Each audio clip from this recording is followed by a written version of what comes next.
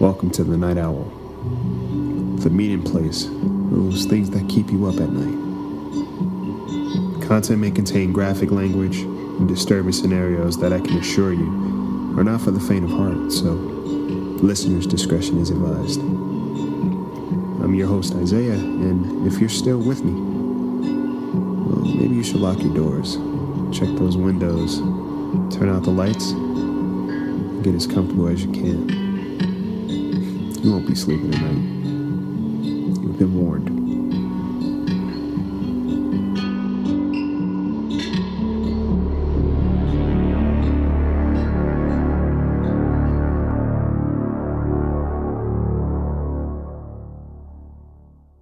Welcome to the Night Owl.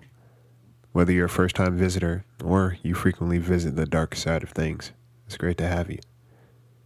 If you want to stay up to date with us and even have a story of your own you'd like to share, follow us on Instagram, Twitter, and Discord, and you can email us at thebirdbrainpodcast@gmail.com with the subject line, The Night Owl. Without further ado, get comfortable for tonight's story. There's nothing more personal than a gift that has some feeling and thought put into it to really capture the essence of the person giving it as well as the one receiving it. But sometimes there are people who take it literally. I give you the sketch. Caricature artist. It's a talent. To be able to look at someone and draw them so vividly. Every little dimple, freckle, nose proportion, it's all scribed by a sketch artist with such ease and precision. I've never really had one done, mostly because I'd see a crowd hovering that I had no desire to push through or be a part of, or the lines were crazy long, which would drain any real excitement about it anyways. I always heard the cautionary tale that taking pictures capture your soul, but I don't know if the cartoon drawings fell under that umbrella. Mother's Day was nearing and my birthday just passed, so I figured maybe I'd get one for my mom. She'd enjoy that. So I headed to the city, since that's where they usually are, and while every part of me wanted nothing to do with foot traffic or oblivious tourists, I reminded myself it was a gift and it'd be worth it. I walked down 42nd where I usually see the guys doing their thing, but all their seats were filled. I waited about 20 minutes on one line until I realized the thing wasn't moving. So I headed towards Central Park. I figured if not Times Square, then maybe here, since that's another tourist hub, and I typically see a lot of artists or people just selling things. It was the weekend, so the park was live. I mean, you could really feel the energy. Everywhere you looked, there was something going on. As I was walking, I noticed one sketch artist off the beaten path. It was quiet. He was empty. Had a couple of hanging lights in his space, but that was about it. A few hours passed and it was getting kind of late. So by this point, my desperation outweighed any rational thinking, so I approached him. Hey, are you still open? Always, he replied. Get comfortable. Awesome. It's your lucky day. He responded with a smile.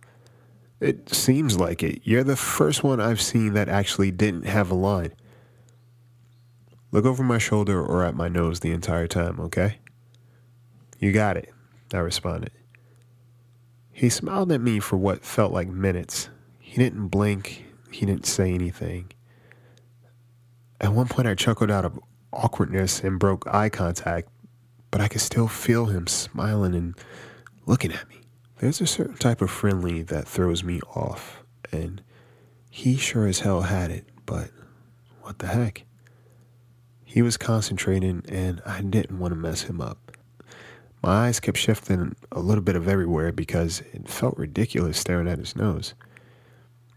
Time passed on. I looked at my phone just to check the time. Wow, 2 hours, I said as he was steadying his drawing. Every now and then he'd look up at me with a smile. The park was getting empty too. You could feel the shift. And the nights here were still pretty chilly. How are we looking? I asked. Almost there, he replied. Cool. The clock was ticking and it was near the last bus departure. Hey, I gotta get going soon. It's cool if you're not done. I'll pay you for your time. He looked at me, stone-faced. We're finished, he said with a smile. Oh, all right, cool. Thank you. How much? Just your soul, he said. I nervously laughed. Wait, what? Just kidding. Free, since I kept you so long. Wait, no, it's fine. I made sure to tip him anyways. I didn't even bother to look at the picture. I just beelined to the bus and I made it just in time. I was pouring sweat and panting, but I made it. I sat down, caught my breath, and finally unraveled the picture. It was blank. That motherfucker kept me for hours, only to stiff me? I should have known something was up since I didn't see any pictures besides some weird faces or people looking surprised and or scared. Not so much of those funny pictures that you usually see. They were just all random. I got home, I dropped all my things, I left the paper on the fireplace, and I just went to bed. My dreams that night were dark and vivid. I remember there was one part I was running through a tunnel, a dark tunnel, and I could hear people screaming for help and crying out to be saved. And I was being followed by this guy in all black. I can't make sense of it. The next morning, my mom called me downstairs. Hey, happy Mother's Day. Thank you. What is this? What? This drawing. Nothing.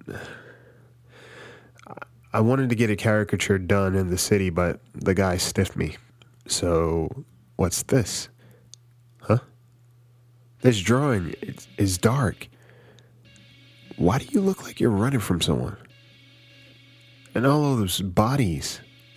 What is this? That's when I remembered. I remembered what he told me when I asked him how much.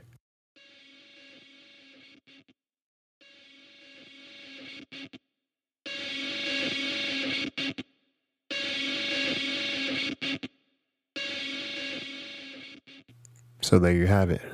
Hope you weren't too scared. Tune in next week for another story to keep you up at night. And if you have a story of your own you'd like to submit, email at thebirdbrainpodcast@gmail.com with the subject title, Night Owl. Sleep tight.